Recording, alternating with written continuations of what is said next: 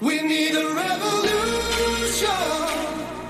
There's only one solution.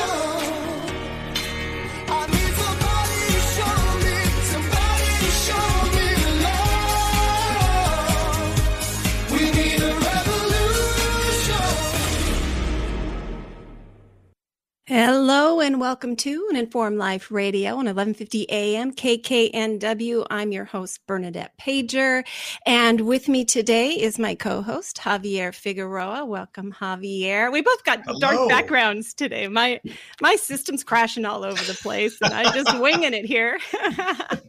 Yeah, I've tried a different setup today and, seem to like it so much. Yeah. You know, there's times I'm tempted to just have this be straight radio, you know. I mean, it really is radio and this.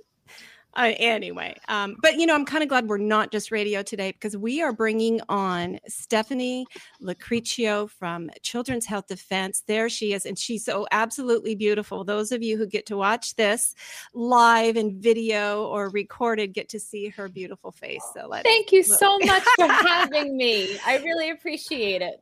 Oh my goodness. And I'm so grateful that at the last minute that you were able to come on, because I'll tell listeners, first of all, I want a big shout out of thanks to our fantastic members of Informed Choice Washington for their donations that make this show possible.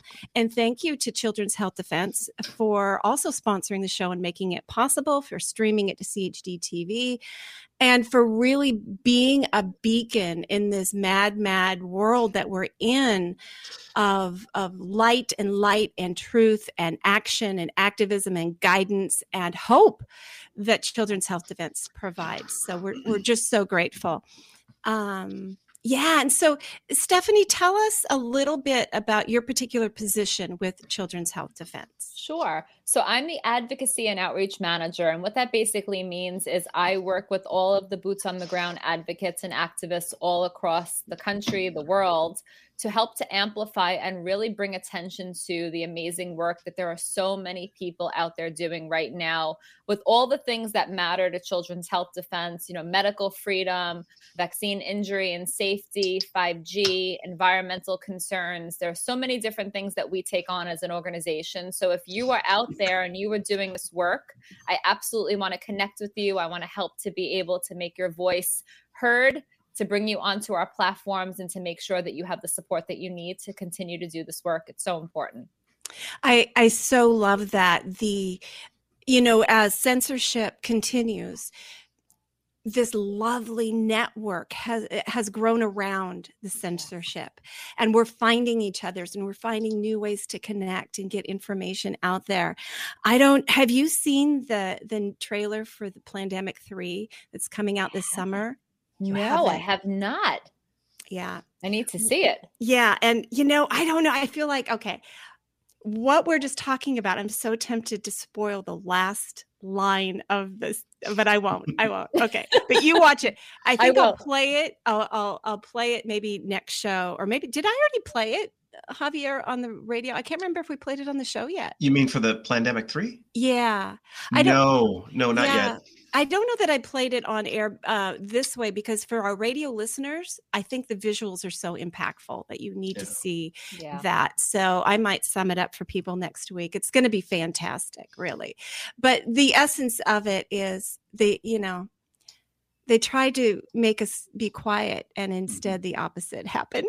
That is the silver lining of all the COVID madness, is this conversation that was like this secret society a couple of years ago has erupted, and all people can talk about is vaccines and the safety and the efficacy and the lockdown measures and all the things that are going on. So it's really created this bridge of communication that wasn't there a couple of years ago. And so many people that were hiding in the shadows and being silent are now out there screaming at the top of their lungs that they want the ability to choose what goes in their bodies and on their face. So it's been a wonderful blessing. It has. And, we do regret anybody who's been harmed by either COVID-19 or the response to COVID-19. And it's been the response that has by far been the greater harm and continues to. I mean, it just so sickens me. In a way, I feel like because now we're getting some admissions of truth from the CDC. Yeah, natural immunity is more protective. Yeah, the boosters they have negative efficacy. I'm not sure they've admitted to that one yet, but big studies are showing it. Not yet. I feel like for this round of the attempt to capture us, it's like somebody's called a ceasefire in a war, but the people in the front lines are still being killed because they haven't got the message yet. It's really sad, like the path of destruction. And there are so many people that died unnecessarily because of the suppression of medications that could have helped them, because of, being coerced into taking an experimental injection to which we have no idea what the long-term effects are. So for those people, I mean, the effects are things that we'll be cleaning up for a really long time. And it's so sad that this had to happen. It could have gone so much differently if there was just transparency and truth present. Unfortunately, that's not the name of the game right now with someone like Fauci at the helm of all of this. Exactly. And there's also quite a bit of bureaucratic inertia associated with it. So this just has to work itself out. But one thing that we do need to be very careful about is what we're talking about is basically this was a prototype approach. Can we get people to vaccinate with experimental therapies? And now they're finding out there's too much resistance. So they're resetting, and now they're prototyping they're going to prototype something new. So this is something that you just need to be aware of. There's going to be bureaucratic inertia. We're just going to have to work through it, but there's going to be something else coming up. And I think, like you said, 5G or maybe other approaches are going to become the next approach. Vaccine ID passports. That's another major area. I mean, vaccines are bad enough, but the idea that now we have to compromise on our ability to move, work, have our rights. And again, that's another one that's going to be prototyped even harder now. Yeah. I could tell you one thing, when they come for the kids, though, you activate something in humans when you come for their children. Hell yes. That you have no idea the wrath that you've unleashed on yourself. So they've really shot themselves in the foot, because they've gone so hard that any person who had a shred of doubt about what the intention of this was, I think that the veil is really starting to lift. So yeah, I agree. And I was listening to this awesome guy down under today, down in Australia, who was in his car doing this video, and he really nailed it. I can't use his language. It's a little too colorful for our show, but he basically said, when the people who followed and obeyed figure out the harm you have done to them and the lies you have told them, he said, look out, because they're not going to be peaceful like we have been. We have been, and we continue to be very peaceful. We educate, we're passionate, we're very peaceful. Yeah. But these people who have been betrayed, whose trusts have been betrayed, and whose health or the lives of the loved ones stolen, look out, because they're going to be very angry. But let's not go there right now. Let's go to those of us who've been in this in a long time, who have been joined by brilliant doctors and scientists and attorneys and pastors, and of course, moms, who are at the heart and soul of all this. And we are 2 days from now, January 23rd, Washington, D.C. Stephanie, tell us. I'm going to be there. You're going to be there. I'm so excited. I cannot wait. I mean, it's been a whirlwind the last couple of weeks, but I think it's all going to pay off when we're standing in DC and we look around us and see how many people are a stand for medical freedom. So January 23rd, we're meeting at 10:30 a.m. at the Washington Monument. We're going to start to march at 11:30 over to the Lincoln Memorial. And at 12:30 promptly, we have an amazing, amazing lineup of speakers, including Robert F. Kennedy Jr., Del Bigtree, Dr. Peter McCullough, Dr. Malone, Dr. Pierre Corey, Laura Logan, Trisha Lindsay, Aaron Lewis. We have vaccine-injured people that will be on stage to share what this has done to their lives, how they've lost family members. You have first responders sharing what's happened. We really humanize this. We've taken every walk of life that you could possibly imagine, and we've brought them in one place at one time to not only lift the veil around the science, around the unconstitutionality of what they're doing, but also to show the path of destruction, how these people have been impacted on such a personal level. I mean, listening to Ernest Ramirez talk about his son and the loss of his son when I was at the Senator Johnson hearing, that moment is a moment that I will remember for the rest of my life, how I felt in my body, listening to his voice, feeling the pain and the heaviness in that room. And this was, an important thing to note, because every life matters. Every single person means something to somebody. So I'm so happy that these people get the opportunity to get up there and share their stories and memorialize their loved ones.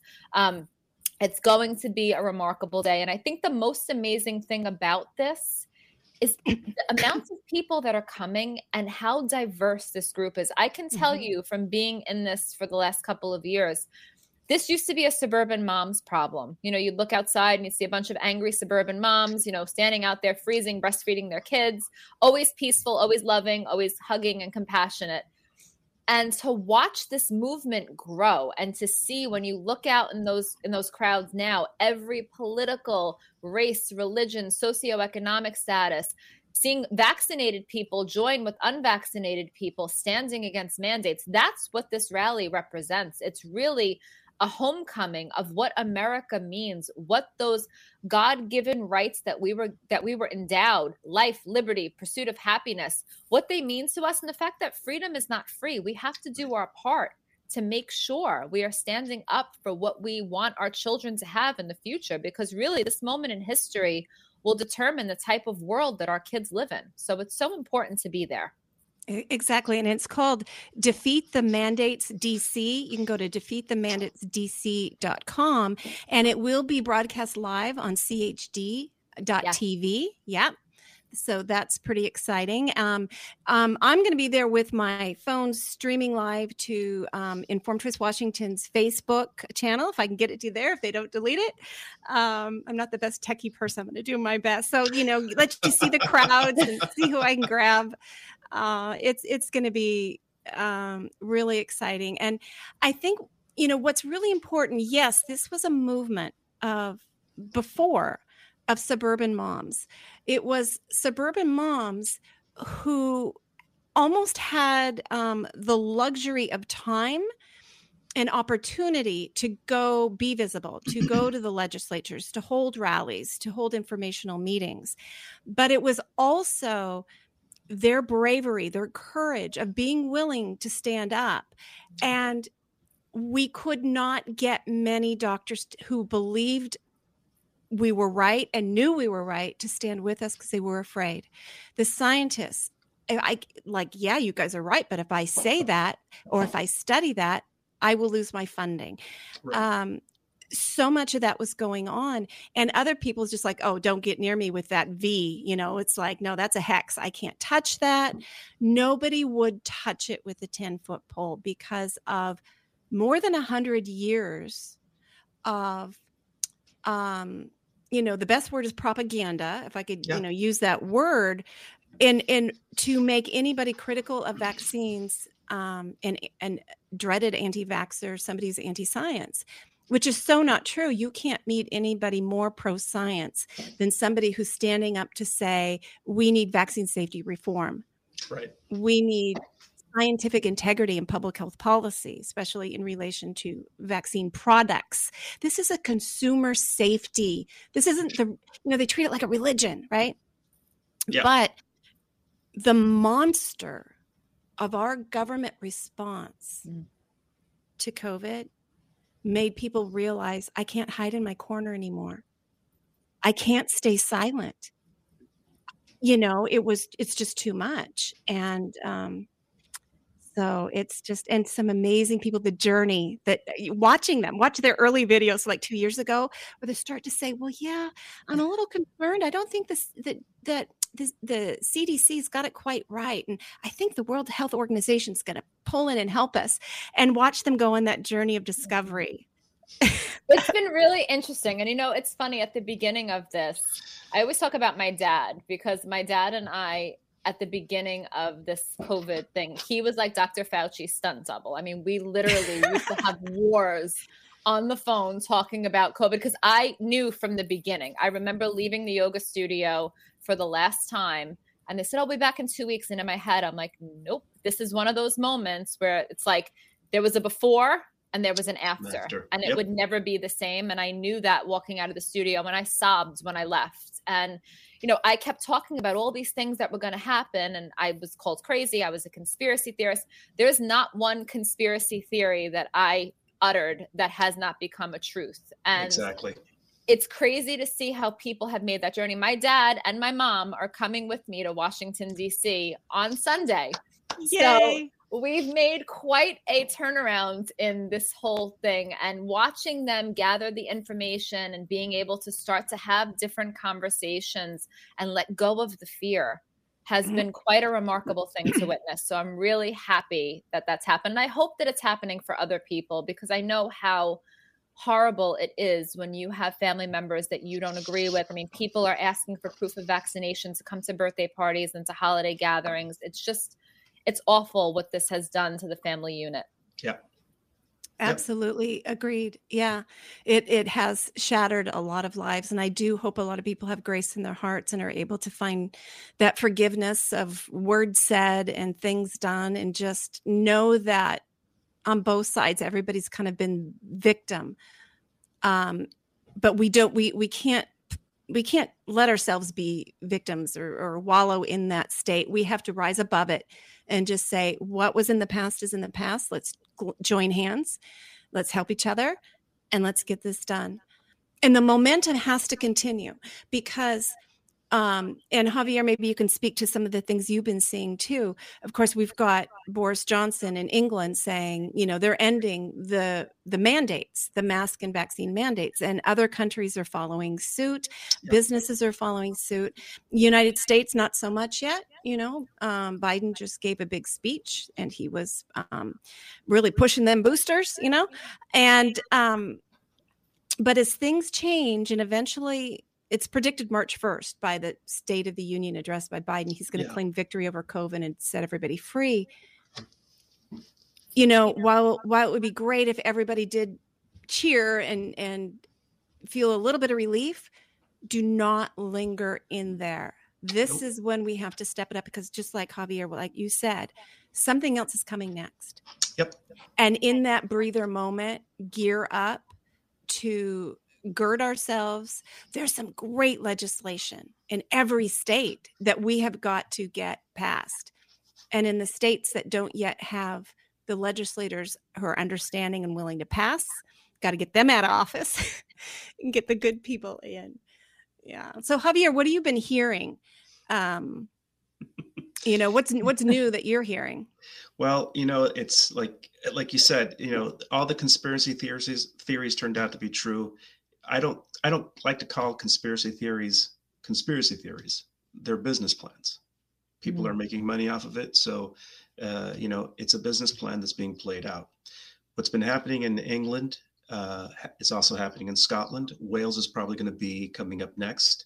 And then you're going to have the entire UK also go into that direction. What you really have to watch out for is what happens with Israel. If Israel says, you know what, we're just going to stop the program, then you know that there is a major change coming around. In the United States, what's happening is that you have governors that are going to continue pushing the mandates and the mask requirements, and other governors that are going to capitulate to it. Like, for example, what happened with Governor Whitmer in Michigan. She saw the writing on the wall. She saw that now the legislature had gone from, majority Democrat to majority Republican. And now she basically had no power to enforce the mandates because you had enough people basically saying stop. So it's going to be really dependent on how far or how much in control the political parties are and what the calculus is going to be. And I think the midterms are going to be an important bellwether for what happens next. So my prediction is going to be the West Coast is going to start leaning more and more blue and require even greater mandates. I think that New York is at a turning point, because I think people are fed up, and as goes New York, so goes New Jersey, so to speak. So you're seeing a lot of those changes coming up. But again, like you said, this is a time to take a breather and get ready, because there's going to be something else coming up. And the vaccine passports are the end all be all for a larger strategy. Wow. Yeah, I think people need to really keep their eyes and ears open at all times. That's the thing. We get lulled into a false sense of security that the people who are supposed to be upholding our constitutional freedoms are actually doing their job, and we just think that we can coast. We cannot coast anymore. We need to make sure that our voices are heard, that we have an active say in what goes on, what laws are passed, what bills are squashed. I mean, Governor Murphy got in by the skin of his teeth, and I don't think he did so fairly, to be honest with you.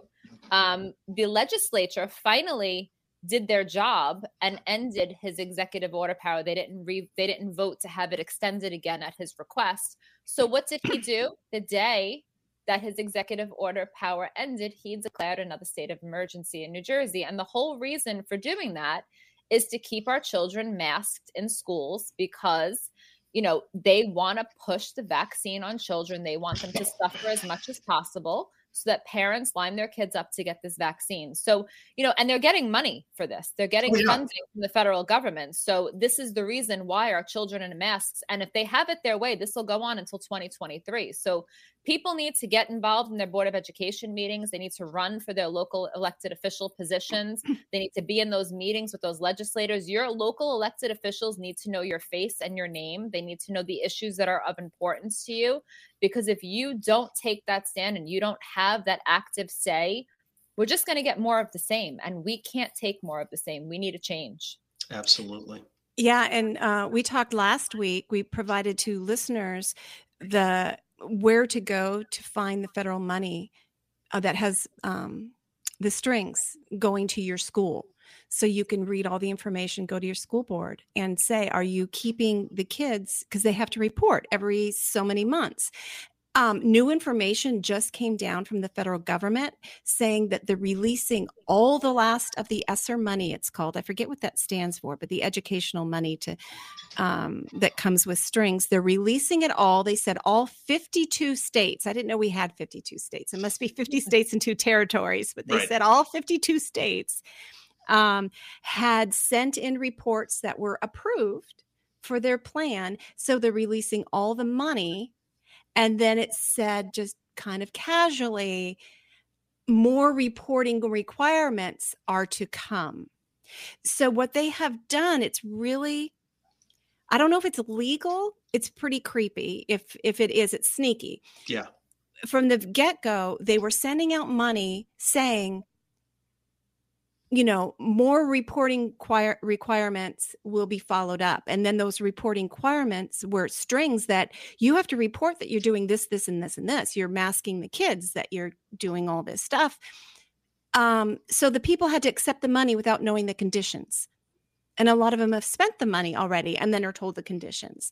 That is so highly unethical.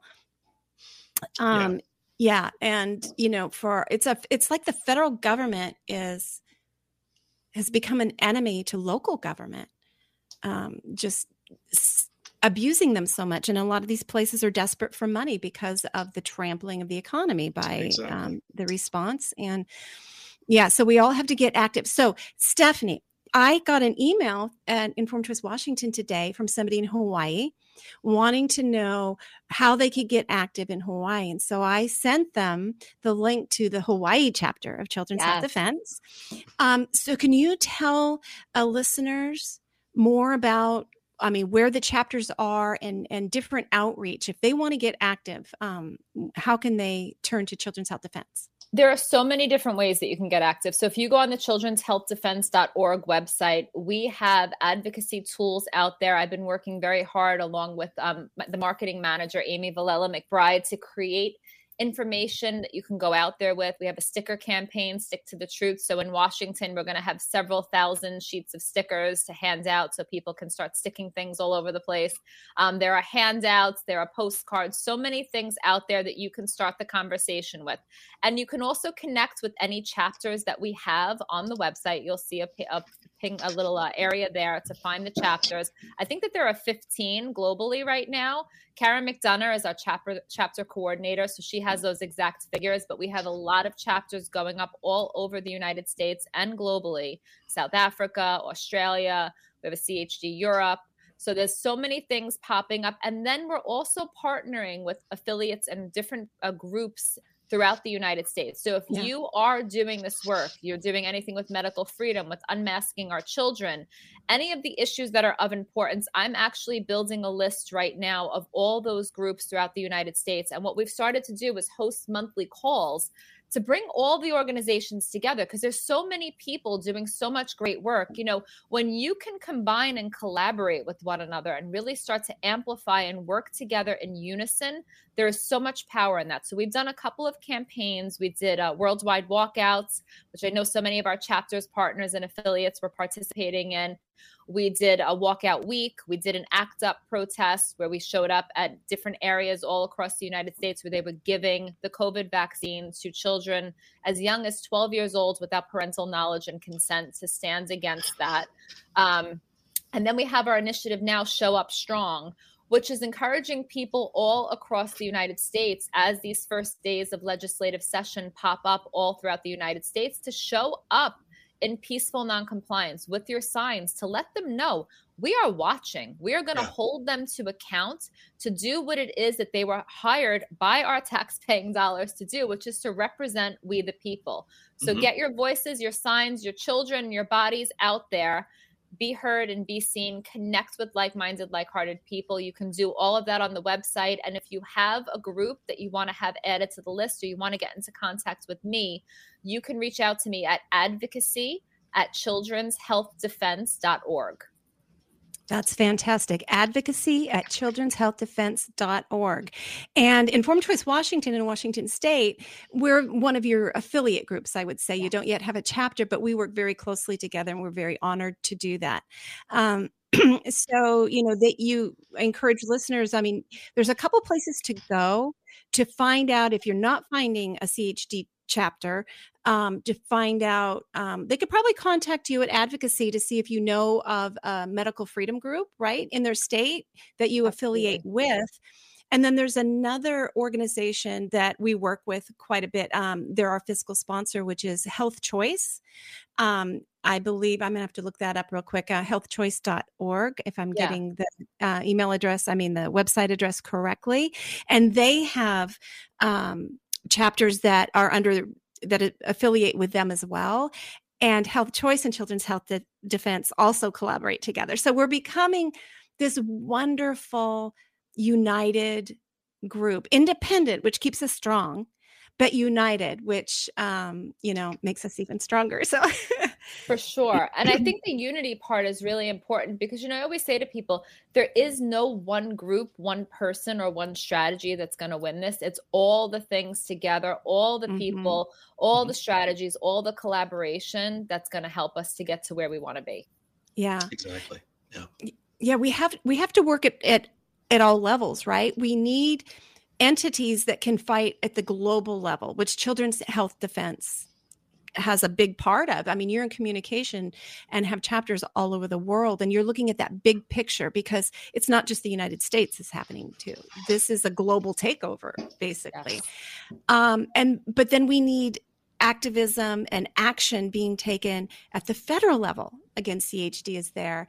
And some of the individual chapters, our congressmen, our senators in DC, we can work through them to impact the federal level. And then you get down to the state, and then you get down to the county. The individual, of course, is the ultimate source of power under the Constitution, federal and everybody's state constitution. Truth. We have forgotten that, right? Yeah. Until now. And so work your way up and finding those people in your area to work as local as possible. That's where you're going to get the one-on-one. That's where you can get the human communication. That's true. And the thing about it is people think that you need to know everything to do something, and you do not need to know everything. You have to have a sincerely held, passionate belief about an issue of importance and a story to tell. And that's all it takes to pick up the phone and to reach out to a legislator to let them know that you don't approve or you approve of a bill that directly impacts this really important belief that you have about yourself or your family. And that's the beginning of the conversation. When I first started in this work, I didn't even know the difference between a Senate bill and an Assembly bill. I moved from New York to New Jersey seeking religious exemption and be able to maintain that in the state that I was in. New York was a done deal. And literally unpacked my boxes. And within 2 months, there was a bill that dropped in New Jersey that was going to do the same exact thing that I just crossed the state line for. And in that moment, I was like, okay, this silence that I've been living in, because, it was a secret society. You don't talk about your vaccine status. You don't talk about your religious exemption. You keep it quiet. You just try to stay under the radar. And in that moment, I'm like, okay, staying quiet is not getting us anywhere. And Exactly. I just jumped in. I made a ton of mistakes, but you learn as you go. And if you fall down, 7 times, you get up 8. That's just how it works. Get the support that you need from people that know, that have been doing it. Yeah, I love that. I had a thought. It just completely fled out of my head. It'll come back. Sorry about that. I got distracted by my button. Go, Javier. I was just going to say, yeah, being on the informed choice and basically health freedom advocacy, that was like the Fight Club for the 2000s. You don't talk about Fight Club ever, right? So you don't talk about this, and this has given us such permission to say, well, we really need to start questioning everything. Yeah, absolutely. And if you have a story to tell and you're not telling it, I always say you're part of the problem and not the solution, because nothing ever happens by staying silent and hiding out in a corner. The only time that things change is when people are willing to stand up. And, we see that courage is contagious. When you are willing to put yourself out there and to get uncomfortable and to do the things that don't necessarily feel natural to you at that moment, you unconsciously give other people permission to do the same. And I think that that's the most beautiful thing about this movement is unconsciously we're inspiring people to share those most vulnerable parts of themselves with their legislators, with their friends, with their families. And in doing so, we're planting these seeds of truth that just continue with patience and gentle persistence to grow around us. And the truth is important. The truth is very important. Yeah. And we have had the truth pre-COVID. We had the facts of the products. We could show that there needs to be some increased vaccine safety oversight. We need increased studies. We need the long-term studies. We need the studies like of Dr. Paul Thomas's data, right? We need all of that. We're in this mess because nobody wanted to jump into the game that had been made so controversial. The weapons of those who profit from silencing us and from making you feel really uncomfortable talking about the issue, they don't battle science. They refuse to debate us. How many times has Bobby Kennedy gotten events, debates set up, and at the last minute, whoever was going to debate pulled out? They were told to pull out. They cannot, because they can't withstand the truth of the science. You can't bring it down to facts. Like Jack Nicholson said, you can't handle the truth. I mean, that's handle the truth. Right? You can't handle the truth. And so it has been a war of ad hominem attacks and of emotion. They appeal to emotion. And so what you had said is you don't have to know everything. Just tell your truth and tell your story and tell your passion, because our side has been trying to be doing the good and noble thing. And we just want to present the data. We don't want to toy with your emotions. We're going to present the data, and the data will rule. But no, because the emotion of the campaigns and then the ad hominem attacks is really what they're so brilliant at. They showed that with Dr. Andrew Wakefield, right? Yeah. Yep. When they took him down, they're like, this is how we do it. This is our game plan. Anybody who steps up and speaks out, you just Andy Wakefield them. You just Wakefield them. It's like in the Urban Dictionary now. To be Wakefielded is to be made an example by the pharmaceutical industry, that you don't speak up. So, I mean, now we have among our ranks labeled by the media anti-vaxxers. We've got Dr. Paul Merrick. We've got Dr. Pierre Corey. We've got Dr. Robert Malone. I mean, we've got Dr. Peter McCullough. I mean, we've got some of the most brilliant doctors out there being labeled ad hominem attacks, which all it does is shine a spotlight on the attack. You know, it shows that there's something terribly wrong here. It's sad because, you know, it keeps a lot of people, that Wakefield syndrome that you spoke about, so many physicians, so many attorneys, there are so many people that are afraid for that to happen to them. And fear is a really tricky thing, because if in your heart of hearts, when you lay your head down on the pillow at night, you know that you're not doing everything that you can right now to save our freedom and to save our children, I don't know what's worse, fear of, the criticism and whatever it is that they do to you, or actually living into this scary future that we're headed towards if people don't start talking a lot more like that. It's really what needs to happen right now, because it's just the amount of brainwashing that is going on with mainstream media, the commercials, the billboards, the signs. I mean, we're just inundated with all this fear-based messaging and mistruth that we need to counterbalance it with getting the real information out there. So I'm so thankful for these doctors that are coming out of the shadows and really putting themselves, their livelihoods, and their practices on the line to share this information. Well, go ahead, Javier. I just wanted to say that, I wish more doctors, more physicians would realize that, you're not speaking up because you're hoping that, like you said, I'll just stick my head down and they'll ignore me. They're coming after everyone. You're not safe. The moment you speak up, you're pushing back against the darkness. And I know that there's a lot of physicians that are just now realizing, oh my God, why are we having all these kids with hemorrhages? Why are we having all these kids with neurological conditions? They're afraid even to announce or even suggest that it's the vaccine, but they're going to have to come to terms with that sooner rather than later. Because if they wait too long, all of a sudden, all these medical boards that have control over their licenses are going to be co-opted, or they already have been, or they're going to wield so much power that they'll be able to tell them, you either do what we say, we'll pull your license. There's no judge, no jury. We're both. Oh, yeah. And those threats are already happening. Now, Javier, you work in the scientific research world. Correct. And you are now co-host of an Informed Life Radio. Yes. Talking with Stephanie of Children's Health Defense.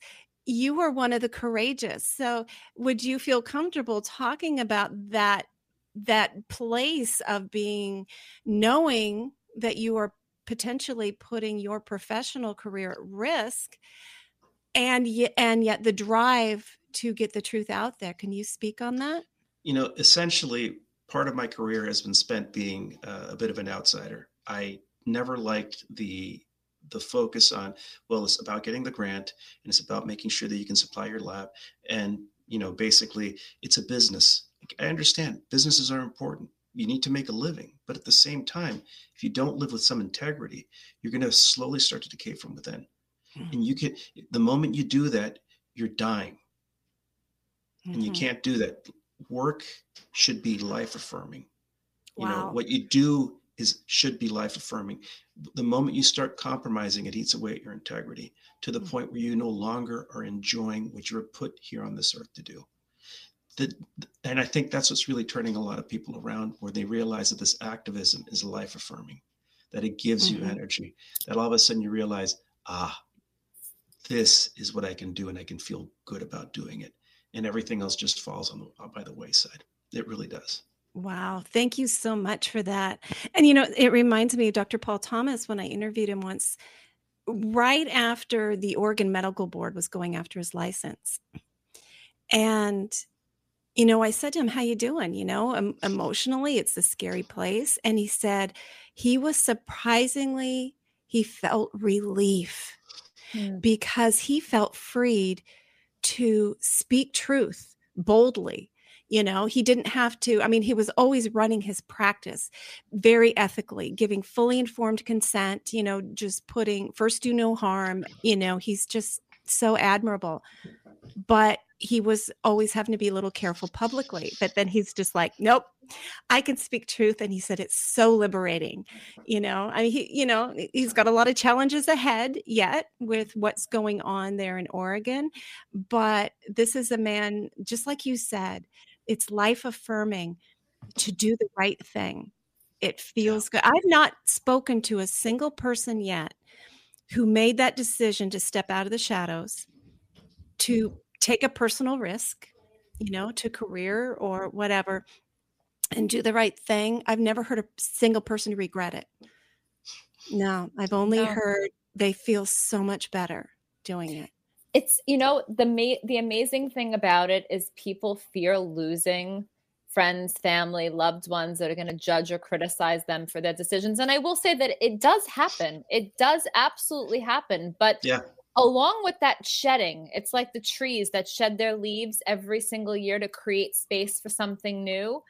You find your people. I mean, I cannot tell you, some of my dearest friends today, I didn't know 4 years ago, and they love and accept me for exactly who I am. So the people that fall out of your lives because of what you're passionate about or what you believe, they were never really meant to be there in the first place. And all it does is remove the toxic things from your life to allow you to welcome in the next wave of people who are really going to be behind you and support you and help you to uncover that power that we all have. We hide behind this shield of wanting to look a certain way and be accepted and be embraced. And so often we allow ourselves to be diluted because we want to fit in. And why do people want to fit in? We were born to stand out. So, when you're able to be your authentic self and speak your truth.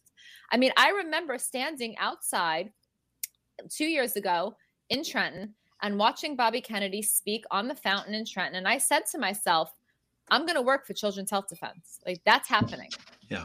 And, I just kept doing what I was doing, kept in touch with people. And here it is. 2 years later, I'm here. And that's very intentional. I manifested that. We can manifest anything that we set our hearts and minds to, as long as we decide to show up and do the work that's required, no matter how uncomfortable it gets, because the discomfort is where the magic happens. Yeah, exactly. So I'm going to add one little caveat to what you said, Steph, because I do believe that there are some people who are not meant to be, at least in your life at this stage of your life.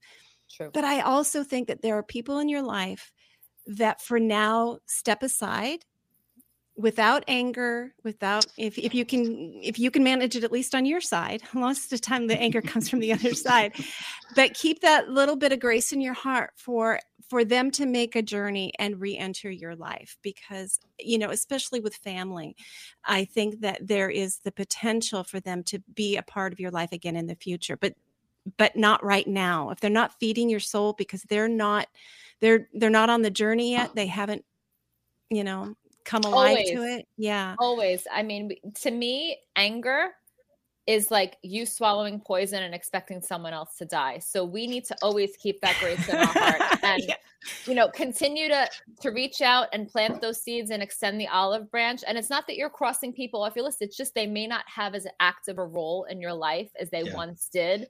And you have to be able to meet people where they are and accept them for who they are, and just accept that things change and evolve as you do. Yeah, exactly. So hey, I'd like to kind of do something quick. We've got a little bit of time here, and I thought it would be kind of fun to have Stephanie participate in this. The Washington State Board of Health has convened a technical advisory group in order to review the data on the COVID-19 shots to decide whether they're going to recommend or not recommend that the State Board of Health add them to school requirement. Ugh. It's insane that they've even taken this step. However, they sent out an email today saying that this technical advisory group called the TAG would like public input from a survey about criteria item number 9. They have 9 criteria that they consider. And they want to know what the public thinks. So I will be putting this on our website. If it's, I'll try to get it up tonight, but watch for it. Or you can sign up for emails from the Washington State Board of Health and get it, but I'll try to get it up on the website for y'all so you can go click on it and take the survey. But I'm going to ask you the questions and see what your answers are. All right. So, and they range from 0 to 10. So number 1, just organization. Number 2, okay. Would adding COVID-19 vaccine as a requirement for school entry make you more or less likely to get your child vaccinated? What do you think? More or less likely? There's no way ever. So that would be a big 0 for me. Yep. Yeah, it was an easy one. Okay. How burdensome would an additional immunization requirement for school entry be for you and your family? That would be a 10. Very burdensome. Yeah. Yeah, and it still ain't happening. It's like, not happening at all. That's why I took my son out of school. Right. Yeah. That one's kind of hard to answer because you kind of want to say 0 because we're not getting them. So 0 burden because it's not happening, right? That's true. Let's stick with that. So it's a tricky one to answer because they don't give you any place to type anything in with that particular question. Okay. The next question is, what are some of the barriers you face to getting your child vaccinated against COVID-19? The complete lack of need, science, or long-term studies of what this is actually going to do. And my child is at 0 risk, basically, from having any serious complications from COVID. Excellent. What about you, Javier? How are you going to answer that question? I love the way that they frame it. They assume that you're on board. Yeah. They don't move. They basically say you're on board, right? Okay, yeah. Great. How on board are you? Yeah. That's the whole framing. Yeah. What's your barrier, right? Yeah. What's the framing? And, like you said, it's basically hell no, absolutely not. Yeah. 0 benefit, all risk. Yeah. Yeah. I already filled this out and I put not safe, not effective, I can't remember what else, but yeah. Not necessary. What are some of the benefits you see to vaccination? Do the possible benefits of vaccinating your child against COVID-19 reduce the impact of identified burdens of obtaining the vaccine? My blood pressure is rising right now. Like, there are no benefits. No, none. No. 0. The only one that benefits is the pharmaceutical companies that have 0 liability for the harm that they are causing people that we have no recourse for at this point.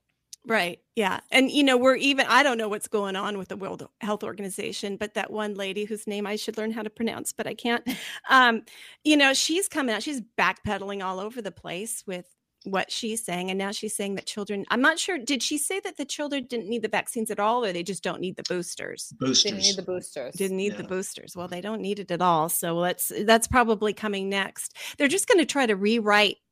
Next thing is no, we never said that. We never told you guys to lock down. We never told you guys to get these products. It was all your idea. I mean,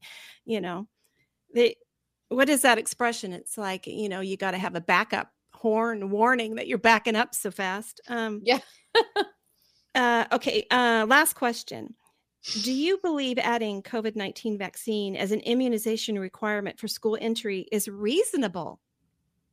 Why or why not? No. So you get to fill that in. Is it reasonable?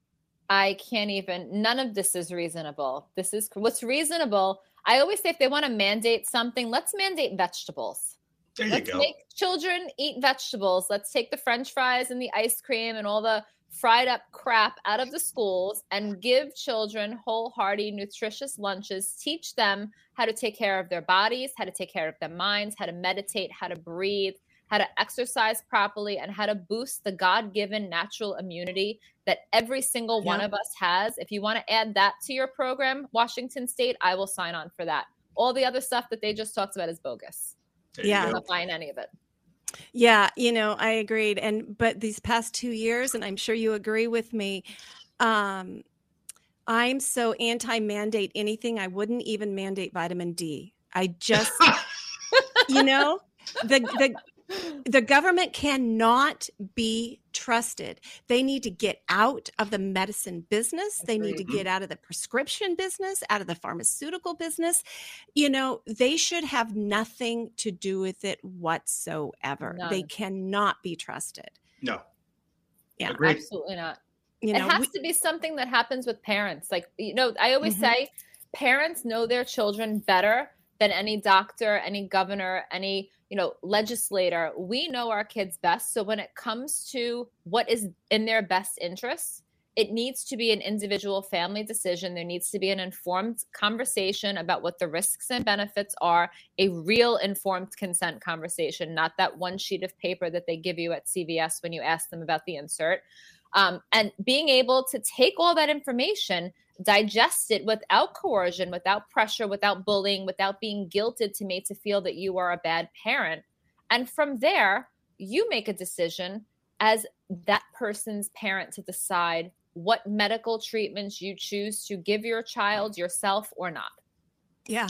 And if schools would stick to reading, writing, and arithmetic like they used to do, so that and learn to be critical thinkers, not just follow the consensus thinkers, then they would emerge from the school systems able to be capable and thinking parents, and to continue to educate themselves and make decisions. We have to re-empower ourselves to trust ourselves. I think as a nation, we got to a point where we were only trusting experts, and we began to doubt our own ability to think and judge and make decisions. And that is very dangerous for democracy. We played into their hands, but no more. It looks like it's time for us to go. So last word, Stephanie? Come to DC if you physically can get there on Sunday, January 23rd, which is this weekend. We have buses. You can go to the Children's Health Defense website, or you can go directly to worldwidewalkouts.org. You can get all the details there. For the bus schedule, we have buses leaving from New York, New Jersey. We just added a second bus from South Jersey, so feel free to go on and take a look.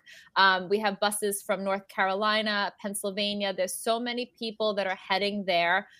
Find a buddy, be brave, show up for this historical event. You will not want to miss it. You will leave with your cup feeling so filled, knowing that you're walking this path with so many other people that share your passion and your deeply held beliefs about being able to choose what goes in and on your bodies, and you will be on the right side of history, fighting for the freedom of your children and all the future generations. So if you see me there, come give me a hug, introduce yourself. I'll be out there in the crowd interviewing all the people there, capturing everything that's happening. And all of this will be streamed on chd.tv. So tune in at 12:30 p.m. on Sunday for all the coverage.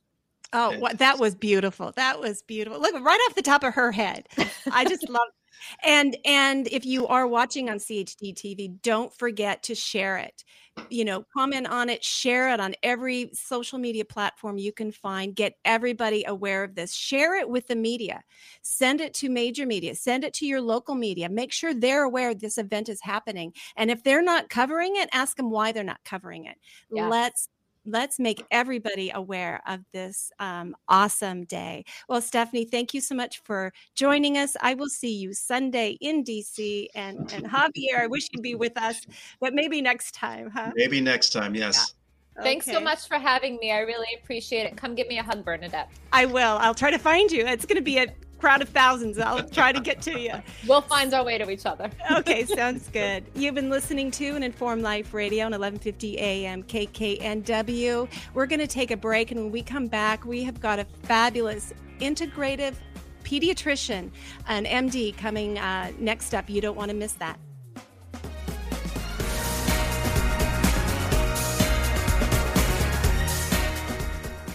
Hi, I'm Lynn Redwood, president of the nonprofit Children's Health Defense.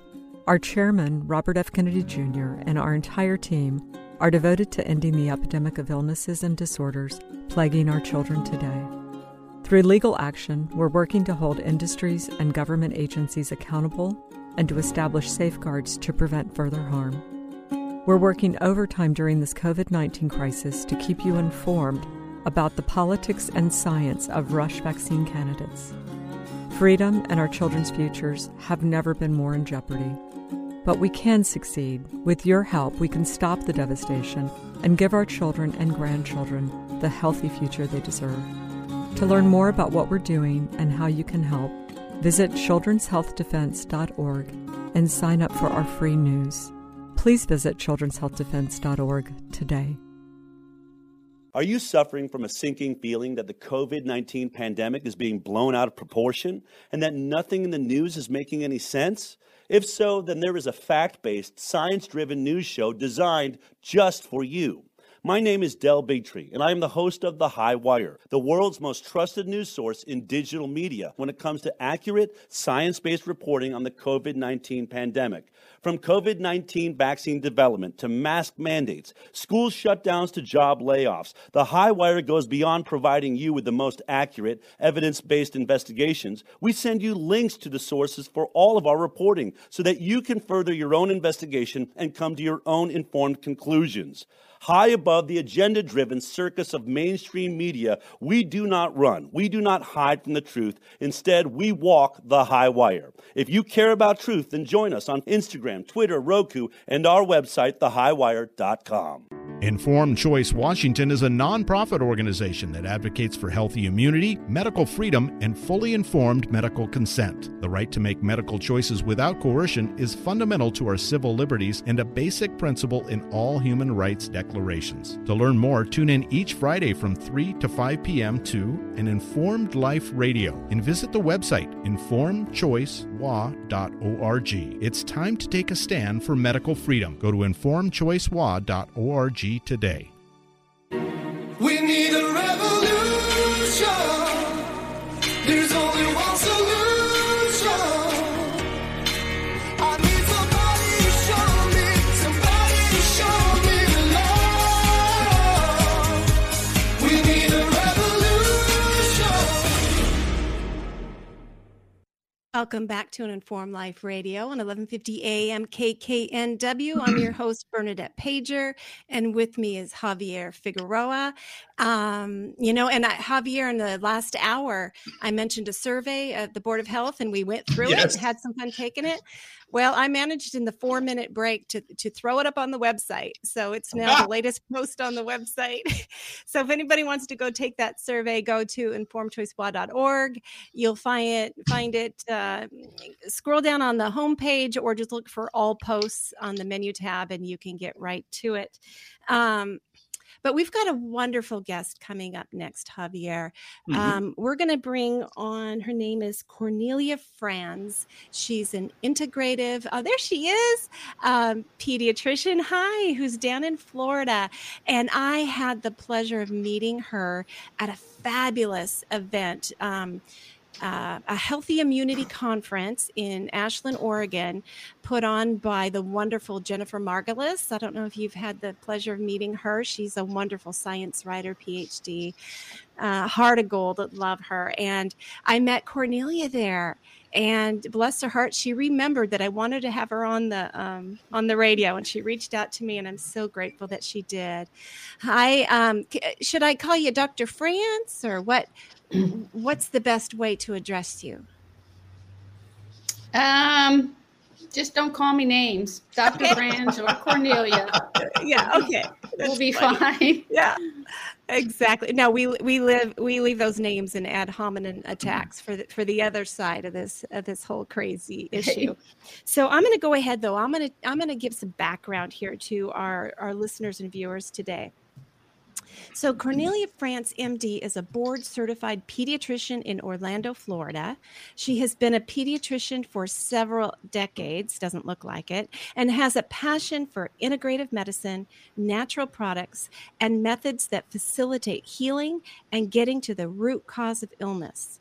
She and her dedicated team offer traditional pediatric services with expertise in autism, ADD, ADHD, anxiety, eczema, allergies, and other chronic problems. And we know that those are plaguing society, our kids today in the United States, if not all over the world.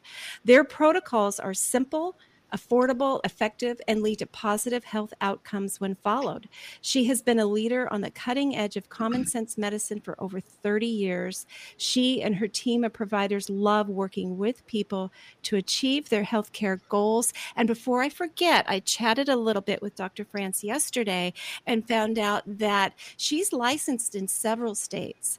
And so if you love what I just read about her and you're not in Florida, there's a chance that she may be able to work with you on the issues with your children. If you're in other states, she's got this great team. Yeah. So that was Georgia, Tennessee, and North Carolina. Is that correct? Correct. That's fantastic. Yeah. And then you do have a website. We're going to give it again at the end, but sometimes I get a little chatty and forget. So that is thefranzcenter.com, and that's spelled FRANZ. So thefranzcenter.com. Do we need to give the backslash to find it? There's a backslash on there. Oh, I don't think so. You just Okay. type in thefranzcenter.com. And you'll get there. That's fantastic. So let me introduce you to Javier. This is Javier Figueroa, our co-host. Hello, how are you? Yeah, he's the brains. I guess I'm the mom. No. And so I'm so excited to talk to you about it. Several things. So I took some great notes to try to help us figure out. There's just so much to talk about. One of the things we talked about was, because you have been in the field of pediatric medicine so long, that the state of things when you entered is not the state of things now, for a couple of ways: the way business is done, and also the health issues that you see in children. Right. Yeah, that's correct. Yeah. So tell me about. Let's start with business. How has the business of pediatrics changed? That one has probably changed the most. It just seems so very cutthroat. The one thing that just stands out to me is when I started practice and we filed insurance, they were taking like 20 cents on every dollar. We got paid pretty well. Now they're taking up to 50 cents. Oof. Okay. Wow. Yeah. And it's just, that part's hard. They've made it harder and harder. I could go on for the whole hour about insurance. I don't want to, but that just has been rough. Do you think and it had become, go ahead. Well, I was going to say, do you think that insurance, I kind of had this aha moment a couple years ago when I realized that big pharma and big medicine depend on big insurance. Yeah. That they can't exist without it. So really, big insurance isn't in place to protect the individual. It's to protect, because who the heck could afford $5,000 a pill, or a $12,000 one-day stay at the hospital? Nobody. And the only reason that things keep escalating to the point they are, where medical care is more expensive in the United States than anywhere else on the planet, is because we all pay hundreds of dollars or more every month to these big insurance companies. And, money tends to taint everything, doesn't it? It does. And, back when I started practice, you could spend more time with people, which is really crucial. And today I just call it factory medicine. And I've never been able to practice factory medicine. I hurt my finger several years ago, and I went to see the orthopedist, and great guy and great reputation. And he really was very nice. But being a bit cynical, I timed him. And so I had several visits, and when he came in, he was really nice. He sat down, hurt my hand, he took my hand, he looked at it, told me what we needed to do, and left. 5 minutes, I counted. Wow. Okay. Yeah. So, I can commend him for that, but I'm like, guy, you don't know anything about me. And then I saw him weeks later at somewhere socially, and I was like, hey, doctor, and it's Dr. Franz. And he was like, oh, all right. And I went, that's so sad. You don't even know who I am. And I'm your patient. Yeah, Dr. Franz, we're having a little trouble with your audio connection. I'm not sure if there's anything that we can do. If you want to adjust it, maybe unplug it and plug it back in and see. We don't seem to have a great connection with you. Let me see if I just turn them off. Okay. Yeah, they're wireless. Oh, maybe it's because it's wireless. Yeah. The wired does better. Let's see if we can hear you. Yes, much better. Thank you for that. Yeah, the plug-in ones I'm attached to my. Okay. Yeah, yeah. In fact, I had watched. Oh, it was the High Wire. This week they had somebody on talking about 5G and wireless, and I was learning things I didn't know before. and about the radio waves. See, I'm not even explaining. I don't yet have the language to describe it, but it's very interfering. Let's put it that way. And I mean, that's why like they're not going to roll out the 5G around airports. The airlines have said no, stop. They've got a big pause on that because of the interference that might happen with the equipment that allows them to land. But I'm squirreling. Okay, so which Bernadette tends to do. Actually, it's really a great segue into a just different matter altogether. If you're talking about that, it's it's dealing with energy and frequency and vibration that interfere. Yes. And when you get down to it, even in medicine, everything is energy. Everything. We are energy. And, and one of the things that we do in our practice is homeopathy. And people always go, what's homeopathy? I go, well, it was popularized back in the late 1800s by Dr. Samuel Hahnemann, who was the Dr. Oz or the Ben Carson of his day. He was a brilliant person. And he left his field because that was the time when they did leeching or they did purgatives and laxatives and basically killed more people than they helped. Yep. He said he couldn't practice that way. So he left and was translating a book and read something about quinine and malaria. So he wound up taking tiny bits of cinchona bark from the cinchona bark tree and gave himself the symptoms of malaria. So homeopathy is based on the premise that like cures like, and it does work. It's about vibration and frequency, though. When you take a remedy, it vibrates with your energy and stimulates a healing response.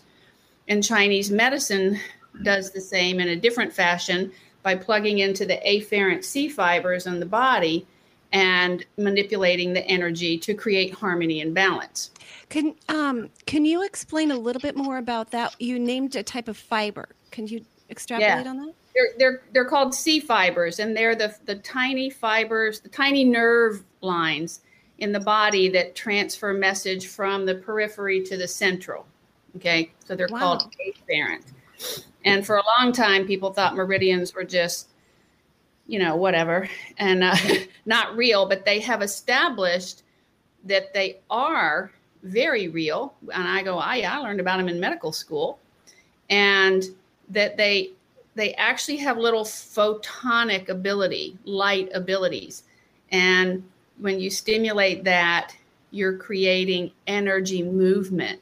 And anybody who's ever had acupuncture, can attest to that. And many times you can just feel it move. So we are truly energetic beings. And for me, what we do is, it's integrative medicine. And I go, that's just purely semantic. To me, we practice medicine. Because all medicine, all healing deals with what you need now. And sometimes you're dehydrated, you need fluids. Sometimes you're tired, you need a nap.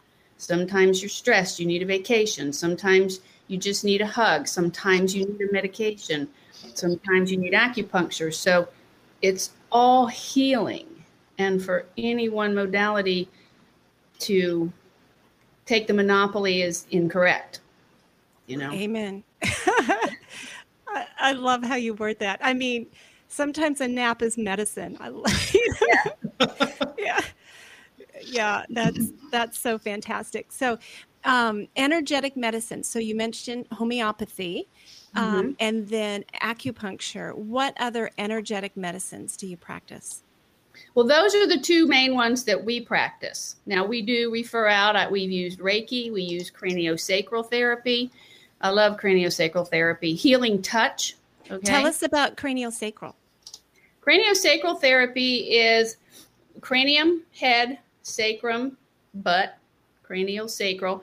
And it's the movement of spinal fluid up and down the spinal column. And it has its own rhythm. And when you're trained, you can feel that rhythm. And as you balance it, you balance parts of the body. It also has a component called somatic emotional release, where you can release past traumas. And I mean, there were some fantastic stories. I took the training. I don't practice. I took the training just to learn more about it. And I remember the story of this one guy that he was like in his 70s, and they were working on him. He was laying down, and he just sat up and goes, "Oh my goodness!" He goes, "That SOB," and the therapist goes, "What?" And so he had released a trauma of somebody that had injured him like 50 years before. Wow. Yeah, and because it insists. A lot of times, even our physical trauma insists. The other one I really liked was a tennis player who was a pro, and she just didn't want to play anymore, but felt the pressure from her coach. And one day she just, I guess, had a lousy practice or a bad game. And when she bent over to pick up her racket, he like pushed her, kicked her in the butt and pushed her forward, and she fell and hurt her elbow. Well, that was her ticket out of that anyway. And as they were working on her and they got her arm back in the position when she hurt it, she was able to release the emotion. So there are just so many different avenues. We also have neurofeedback, which is doing reprogramming of the brain. And we refer out to for neurosomatic therapy, which is not energy medicine, that's physical or structural medicine, which is incredible because dealing with the muscles, ligaments, tendons, fascia, you can get blood flow back into the muscle systems and create incredible healing. Yeah. Yeah. Wow. And fascia might be a word that some of our listeners don't understand. Can you explain what fascia is? Yes. Fascia is like the cellophane. Okay. It's easier to explain this way. You know, when you eat chicken and you eat a drumstick and you can see how there's like little cellophane stuff between the muscles as you pull them off, that's fascia. Wow. And so we have fascial planes, little cellophane-like tissue that separates our muscles, even the organs, and that can actually get tight. Right. Wow. Is there communication also that happens in the fascia? Yes. Wow. Yeah. And then what I remember hearing a couple of years ago, something about the interstitial. Yes. Interstitial fluid, the fluid that is in between the cells, the organs, the different, the whole body is so connected. Mm-hmm. And there's so much that we're learning and, learning more and more. Mm-hmm. Yeah, we really are. And it's sort of a bit of human arrogance that sometimes they will declare this is what you need to do when, they know so little about what they're actually messing with. And it can be fascinating to read some of the writings of research scientists, especially when they're going after something that might lead to a new product, because that's when you get a lot of admissions of what they don't know. Yeah. Like they're working on a new whooping cough vaccine, pertussis vaccine, and you read some of the explorations in that direction, and they'll freely now say, well, we really don't understand how this works. We're not sure how the immune system responds to this and blah, blah, blah. And you're just like, what? You told us, they're absolutely know what you're doing. They're safe and effective and you got to do it. What? You're telling us that it's just a stab in the dark and you're hoping, Yeah. So I think that the best doctors have the sense of humility and humbleness to them that they're going to offer out of their experience and their research what they think is the best avenue, but they don't say you have to do this or this is going to cure you because well, we're not allowed to say cure anymore. And the reality, I remember when I was little, my dad was a brilliant surgeon, and he was my model and the reason that I went into medicine. And I just remember this so vividly that somebody had given him a sign, and I wish I had saved it. At that time, I was completely insulted. Now I completely believe it's true. And the sign said, God heals, the doctor takes the fee. Okay. Oh, I love it. And that's such a good one. I know. Well, that's really true. And what I say what I do is we facilitate your healing. Yeah. Okay. Beautiful. And in terms of homeopathy suppresses symptoms. So I go, let's just take antibiotics. Now, sometimes they're necessary. I'm not going to downplay everything because everything has its place. But in pediatrics, I mean, one of the things that's changed tremendously in my practice, and actually in all of medicine, was when I started, we used to give antibiotics for everything. Right. Oh, you had a cold for a few days. We're just head off a sinus infection by doing this. Well, 10 years into it, no, that's wrong. So now it's full swing. Let's not treat it. Let's see what your body can do. And the reality is that's just what antibiotics do. They suppress the infection enough that your body then can take over and finish the process.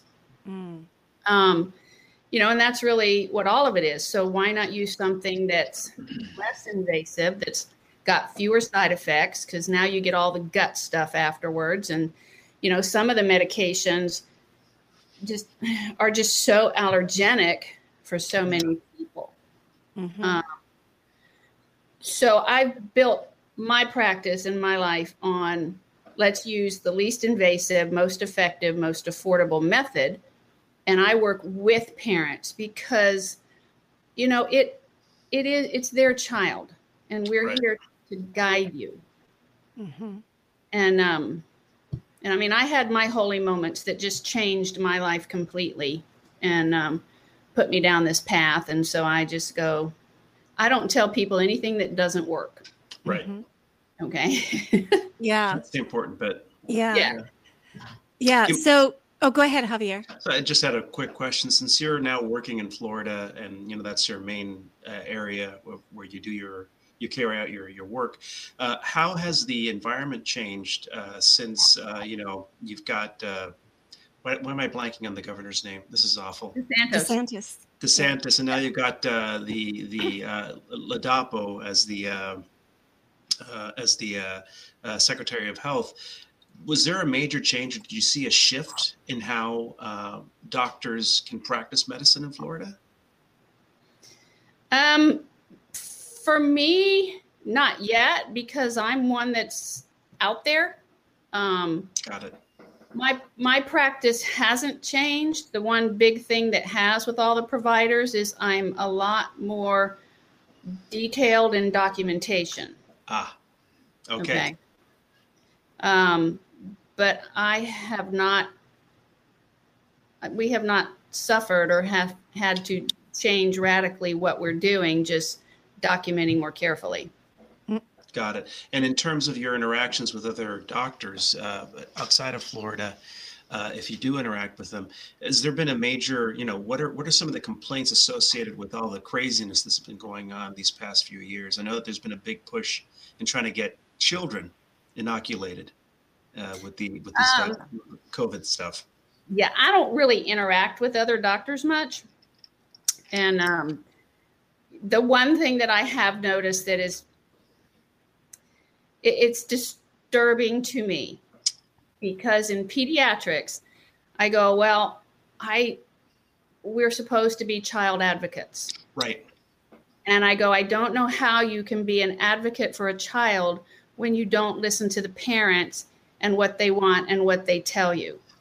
So the huge big change that I have noticed, not just in Florida, but in other states, because I just get reports, is the huge push that other pediatricians will not serve families who choose to do no vaccines or who want to do slow vaccines. They just dismiss them from the practice. Wow. Yeah.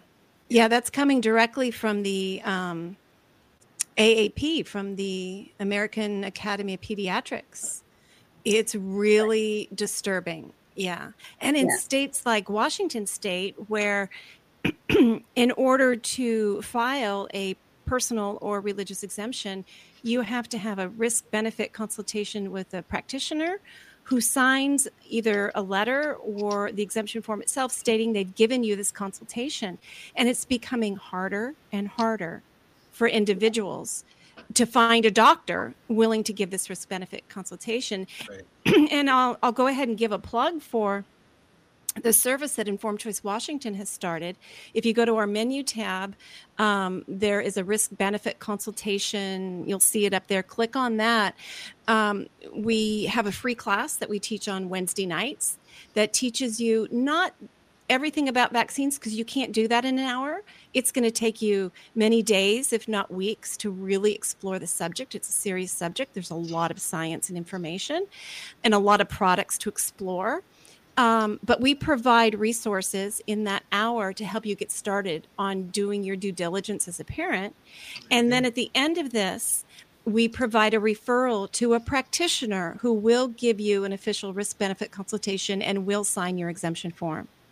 So we're trying to help out Washington State parents in this awful era of a lot of doctors being coerced into not, and it goes back to the insurance, really. It's being done through insurance, right? You know, the reimbursement and the fees that they get. So I've heard from other doctors who have done the math. In fact, there's a published study on Dr. Paul Thomas's study, practice, on how much money he does not take in because he gives fully informed consent, or his practice gives fully informed consent. So there's not 100% of every vaccine. And it's like $1 million a year that his practice does not take in because of that. And I imagine you're the same way. Oh, yeah, totally. I was in the movie Vaxxed, the first one.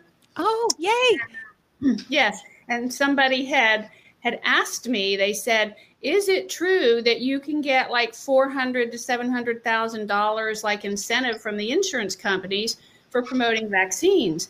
And I said, I have no idea. I never heard of that. All right. Mm-hmm. And so then I had did some investigation and found out it was true. And I just laughed and said, well, no wonder I never heard of it, because I don't practice that way. There you go. Yeah. So, yeah. So, yeah. And then I was talking to a parent and I was like, she asked me that. And I said, yeah, it is true. I said, maybe I should rethink this whole vaccine thing. And she started laughing. And I said, yeah, I can't do that, No. So we're very much pro-choice, and yes, and we're very much informed consent. And if I may be shameless for a moment, I have taught a class, and it's on our website, thefranzcenter.com, on immunizations, the untold facts, and it's available for anybody to rent. Okay. Oh, that's fantastic. We will put a link up on our website. We have a resource page, and it sounds like that needs to be a resource for parents as they're on this journey. Thank you so much for sharing that. Yeah, you plug away. That's why you're here. I want people to know about you. And, and then having people know about what you're doing helps others realize that there is another model of medicine. And if somebody is miserable in the practice they are now, and they see this, they'll think, well, if she can do it, I can do it. They can escape that, that model. Let's go back to some of the healing methods that you choose from. So you talked about the physical energetic medicine, but then you hinted at there's this whole other side. I guess it would be more like the emotional, spiritual, energetic side of healing. Oh, yeah. In homeopathy, this is where it really came home for me. I'm going to back up. So in Western medicine training, we're taught, and if you're taught well, you remember this lesson, that 90% of what you need to know you get in the history, and maybe 10% in the physical and testing. Huh. The patient will tell you what's wrong if you're listening, all right? And it's learning how to listen. So in homeopathy, when you are taking somebody's history, it is very detailed. And the mental emotionals drive it the most. So an easy example for all you listeners, you can try this, okay? So when you have a child, or when you're feeling this way as an adult, like women, especially with PMS, and you're feeling weepy and whiny and clingy and pitiful, and everything's a drama, okay? He touched me. You didn't load the dishwasher right. Why don't you ever help? I'm like, there's a homeopathic remedy, pulsatilla, that's for weepy, whiny, clingy drama. And And it works so well. And my second holy moment was I was in homeopathy class learning, and I came home late at night. Our youngest son was sick. He was flipping and flopping and crying in the bed. I'm exhausted, got to be at the hospital at 6. And I'm like, I'm just going to, this is it. This is my chance to prove that this stuff does not work. Okay. So it's the negative hypothesis. Very good. Right. Real science. So he was weepy, whiny, clingy drama, and I gave him pulsatilla. I looked in his ear, and it was really infected. And so I gave it to him, and then I timed him because I thought I'm going to be up this whole blinking night. So 10 minutes, he laid down and slept through the night. Wow. Oh, my goodness. I know. I said, only morphine works that fast, and I didn't have it. So, but then he was well in the morning, and it can work in chronic things. There are remedies for anxiety that are terrific. And I mean, just you think about it all kinds. I mean, there's remedies for eczema, but it's the mental emotionals that drive it. And so you can have the physical symptoms, like he had an earache, but I knew the remedy to pick based on his state, his mental. Interesting. Wow. And even in medicine, okay, I mean, that's just such a glorious example. But even in Western medicine, you know, I see people and I'm listening and I'm looking and I'm listening and I'm like, what's really going on? Right. Okay. And, you know, well, just nothing. And I go, nope, something happened. And then they tell you. Then you get to the root. And we all make up stories. Everybody does. There's a fantastic book called Crucial Conversations, which I love. And it tells you about how people make up stories. I laughed out loud when I started realizing the stories I was making up. Okay? So then, you know, you can look at people and they're starting to just get all ramped up. And I stop and go, what story are you making up in your head? and then they'll go, oh, well, you know, this. It's like, I'm going to be late for work, okay? And then the traffic's bad. I'm going to get fired. My life is going to be ruined. I'm going to be homeless. And it's like, yeah, that was great. Okay. Just because you're late, just make a phone call. So Make a phone call, yep. The mental, emotional stuff is so important. And thank you, pandemic, for making anxiety like the number one thing all over the world. I think that if you don't mind me getting a little controversial here, because that's what we do. Thank you, plandemic, because it wasn't the virus that really instilled fear. It was the government response to it, right. You know, and remember where you are, because I squirrel, but I will never forget the day that CDC Director Rochelle Walensky, I've got the little video, I should play it again, went on international news, and she looked in the camera and said, I'm so afraid. But I'm going to go off script here. Glance down at script, look back up. And tell it, but we've got 3 great vaccines that can save us, you know. Anyway, who leads a nation in a difficult time with a new illness circulating and tells them, I'm afraid? I mean, that's not leadership. What the heck? She should have said, first of all, she should have said, got ivermectin, right? But she didn't do that, and she's not going to do. I don't know. I never say never. Things will change. But anyway, see, I squirreled. Okay, so yes, so this pandemic has instilled fear, and the fear is still pumping out big time. So yes, anxiety number 1. I hope you remembered where you were. Well, I remember where I am, and that Good. was just another great segue into fear, because every single month we have a new parent night for our practice, and we have a Facebook page, the Franz Center. Anybody can, you know, sign up, and we discuss what we do at the Franz Center. And one of the slides I talk about is fear.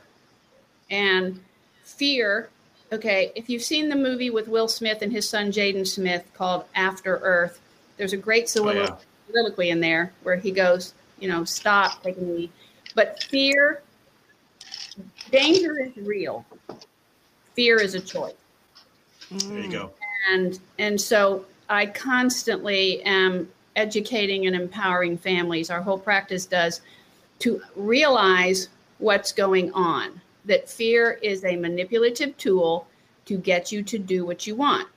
And so for families who choose to do no vaccines or slow vaccines, I just flat look at them and go, you just need to know the score, because you are such ripe pickings, right? Right. It's very easy to say, you're going to harm your child by not doing this.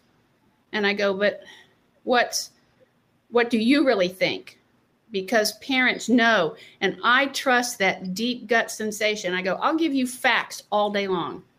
Okay? Facts, boom, science, literature. And then I will stop and say, but what does your gut tell you?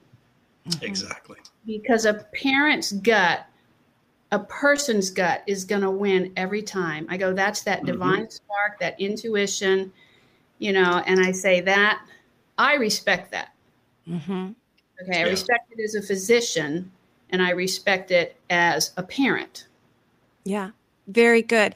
And, some of the classes that I lead, which are more, because I don't have an MD or anything, and, but I encourage parents to go learn more, because knowledge takes away fear. When you can stand from a place of knowledge and make rational decisions, because not from that emotional place of fear, but from knowledge.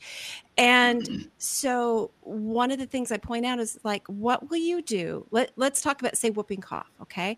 Now we know that the current whooping cough vaccine does not prevent infection, colonization, or transmission. If it matches the current circulating strain for at the most 18 months, it suppresses symptoms. Okay. But some children are getting full-blown pertussis anyway, if it's protected negative, something like that. Okay. So you need to empower yourself, whether you decide to get the shot or not. What will you do? What's going to be your pathway as a parent to help your child safely through pertussis? So encourage them to explore, like there's a book called The Unvaccinated Child. I think we have a link on our website. And, maybe go to a pediatrician you trust, such as yourself, Dr. Franz, to say, how do you treat pertussis? If I don't get this vaccine, or if I get it and they get it anyway, how would you treat it? What's the success rate? And then they realize, my gosh, it's treatable. Like we know COVID-19 is treatable, that it's 99.999% survivable, that they can then make a much more rational decision. Exactly. Yeah. But, anytime they invent or try to target an infection with a vaccine, treatments get thrown out the window. And, the next big one they're moving toward, they've been working on for years, is the RSV. They've got RSV pipeline vaccines for newborns, pregnant women, people of all ages. And they've been having trouble. The clinical trials have not been great. And that's why we haven't seen them yet. But they're already prepping society for the need for it. You will see journals and just mainstream news articles getting people prepared that they're going to need this. So they're already marketing it so that when they finally, if they ever get one, I hope they don't. And I say that because, like, I'm sorry for squirreling. I'm going to get back to the point, but there's this researcher that I have spoken with, and I really do have great respect for in many ways, who has done studies on pertussis and found that when you look at maternal protection, no, I'm sorry, not pertussis, RSV. When you look at RSV, there is no correlate of protection between the level of immunity passed from a mom to baby that tells whether or not that baby will catch a severe case of RSV. Right. And mother's milk and the passive immunity at birth and then the mother's milk is very protective. What her study revealed was that the deciding factor was the environment, exposure to smoke and poor diet. So poverty, poor nutrition, and exposure to smoke. And some of the smoke was like outdoor cooking in some poor rural communities. So that type of smoke, not just cigarette smoking, that was the deciding factor. And so I asked this research scientist, why are you working for a company trying to make a vaccine when the number of antibodies, you can boost them off the charts, and it's not going to make a difference if the environment of that child has not been changed. She had no answer, right?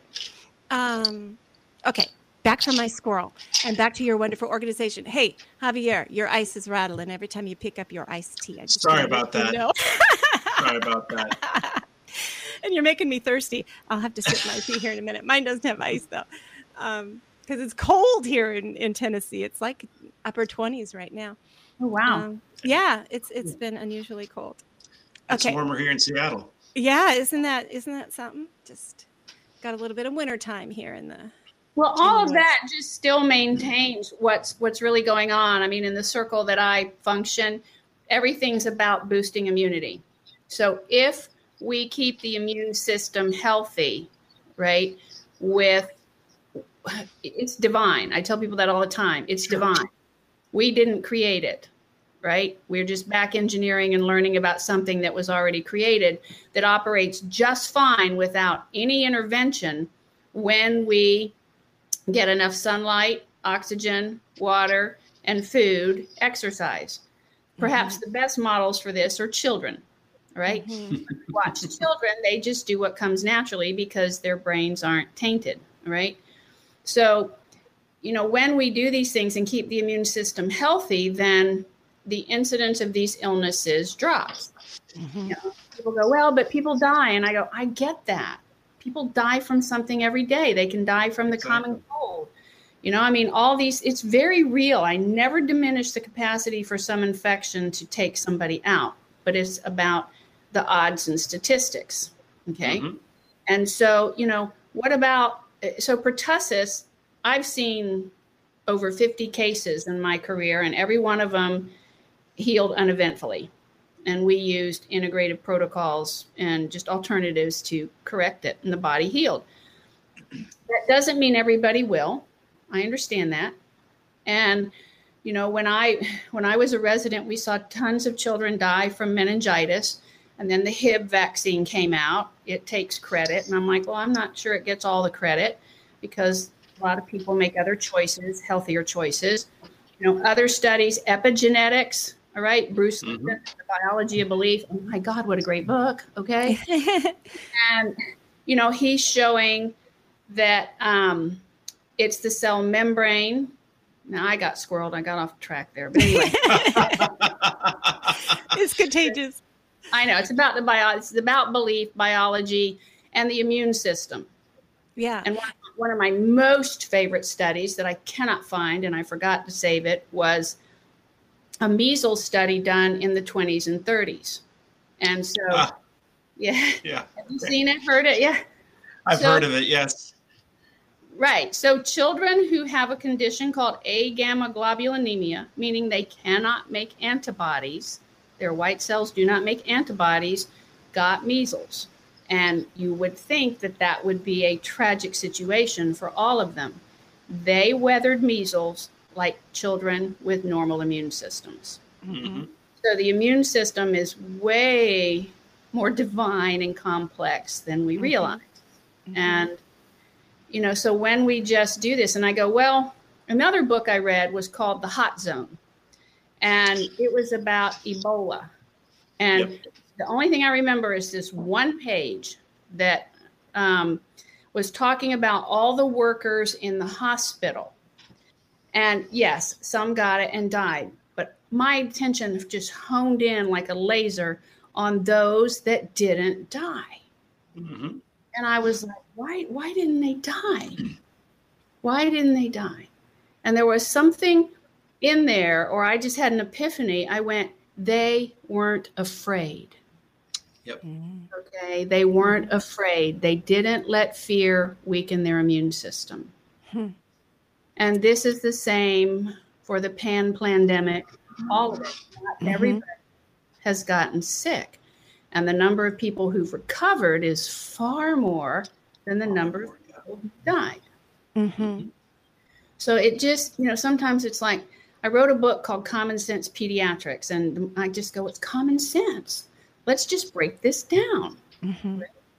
And our mission is to empower the lives of those we touch through education of mind, body, and spirit. And so just like you said, when you have information, when you have knowledge, when you're empowered, then you can make a truly informed decision. Yeah. Amen. Yeah. That is so beautiful. I wanted to mention the fact that after the Hib vaccine, Haemophilus influenza B strain was introduced, the incidence of that strain did drop, but nature abhors a vacuum, and other strains moved in, and there was no net benefit. Other strains just as fatal or dangerous. And it keeps coming back to anytime they come out with a vaccine product, suddenly treatments are getting short shrift. Parents need to know about treatments. Doctors need to know about proper treatments. And if IV vitamin C or oral vitamin C or cold socks on the feet, which actually there's science behind cold socks on the feet, if there is it's like you said, if it heals, it's medicine. It's all medicine. So, that has been another thing that this whole COVID chaos has revealed.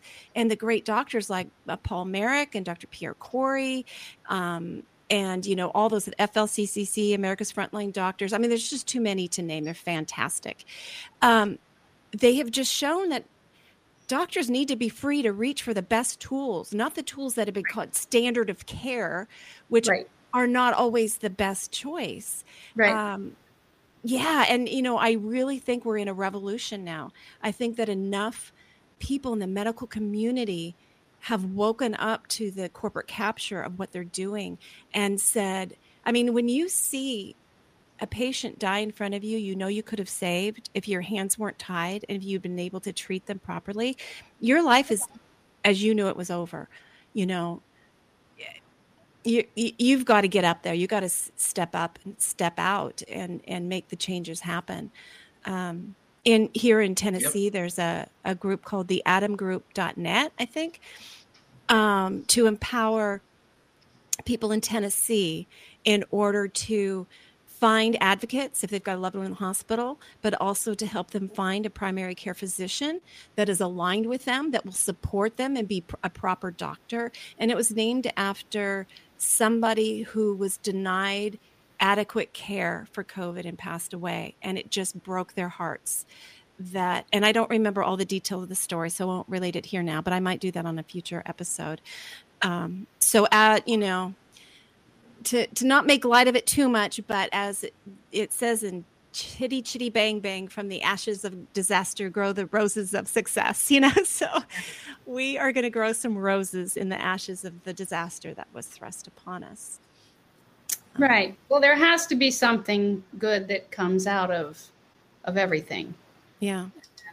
The people that I wish to reach are those that wish to get this information and know this is the most powerful thing I think I can say to families. You have options. Right. Beautiful. And just we are options. And just to segue into that, because of the pandemic, all the changes that have occurred, have you seen an increase in the number of parents seeking out services such as yours? For us, it's, I would say yes. I would say for us, it's sort of a steady stream over the years. Right. And, but then I start hearing things and I'm like, oh, that's why I got licenses in other states. I said, listen, I need to be able to help other people. And I grew up in North Carolina. And so it's like, all right, I want people to know. And we do virtual visits, and the virtual visits are so, this is all virtual, know? Right. And it works. The sharing of information does not always have to be face to face. Yeah. Exactly. Face to face is ideal, but this can work. I think this works so well. I love the dynamic here. I'm one of those people that tends to not be censored, sometimes I open mouth insert foot because of that, but I also feel like I get these awesome genuine connections with people. I forget that I'm streaming live on CHD. I forget I'm on the radio, and I just talk to these amazing people that come on the air, and we have these very human conversations about what's real. Best conversations come from the gut, not from the brain. I can type up all sorts of notes about how to lead this, but then our passion takes over the conversation, and those tend to be the best ones, But they do, because the power of transmitting information often comes from stories. Mm-hmm. So again, I can tell you facts, but the stories make a difference. Like, okay, I want to circle back to energy, if you don't mind. Yes, yes. Because even this show and the people you connect with, it's an energy connection that reaches very far. Mm-hmm. And one of the experiences, I'm going to tell you two. The two reasons, the number one reason I'm in pediatrics was a 6-year-old girl, because I was going to be a heart surgeon. All right. And I was in med school, and I was doing a rotation, and they sent me to draw blood on this 6-year-old girl. And I don't know if you've ever tried to wrestle an angry dog or an angry child. Yeah. Their chi, their life force is like somebody on PCP. Okay. Yeah. I've tried to put a cat in a cat carrier. I think that's the same thing. Right. Yeah. It took 4 burly men to hold her down. Okay. And I got her blood on the first stick. I thought I was going to throw up, but I didn't. Thank goodness. It was so messy. Anyway, so I got her blood, and then we let her go. And in that moment, I went, I'm not doing this. I cannot do this ever. Okay. This little girl stood up, shook herself off like a dog, looked me square in the face, said, thank you, and gave me a hug. Oh, that moment changed my life, because I realized children don't lie or dissemble. They're grateful, and they get well many times in spite of what we do. Yeah. She was one. So her energy literally changed my life. And that's why I'm here today. Mm-hmm. Okay. And then another one it was a miracle. I was in the NICU, and this baby died. Okay. Oh. It was a little girl, and she died. And I was right there. And the attending pronounced her, and it was a very busy night. So we put her off in the corner under a warmer and wrapped her up till the morgue could come get her. And 45 minutes later, I felt the need to go check on her. And she was alive and safe. Okay. And she survived. And it's stories like this. And she was fine. I got to follow her for 2 years. She had no deficits. Okay. Oh my goodness. Yeah. And so this kind of stuff happens all the time. And it points out, that had nothing to do with her medical care. That was a divine intervention. Mm-hmm. Okay. The only medical care was she was under a warmer. Okay. Yeah. Yeah. These are transformative moments, and so many people have them in stories, and that's what keeps us going. That's wonderful. And, those are going to be we've hit the top of the hour here. Yeah. So I am so grateful for you coming on to the show. We're going to have you back again in the future. And the way to find you is, again, your website? thefranzcenter.com. thefranzcenter.com. Thank you so much. You have a blessed weekend. Thank you, Dr. X. We will see everybody next week. Don't forget to tune in to chd.tv to watch the march on Sunday. You've been listening to an 1150 AM KKNW and Inform Life Radio. Hi.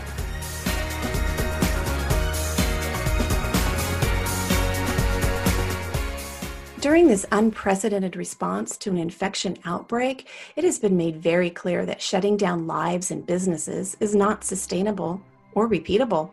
We've also learned that it's unnecessary.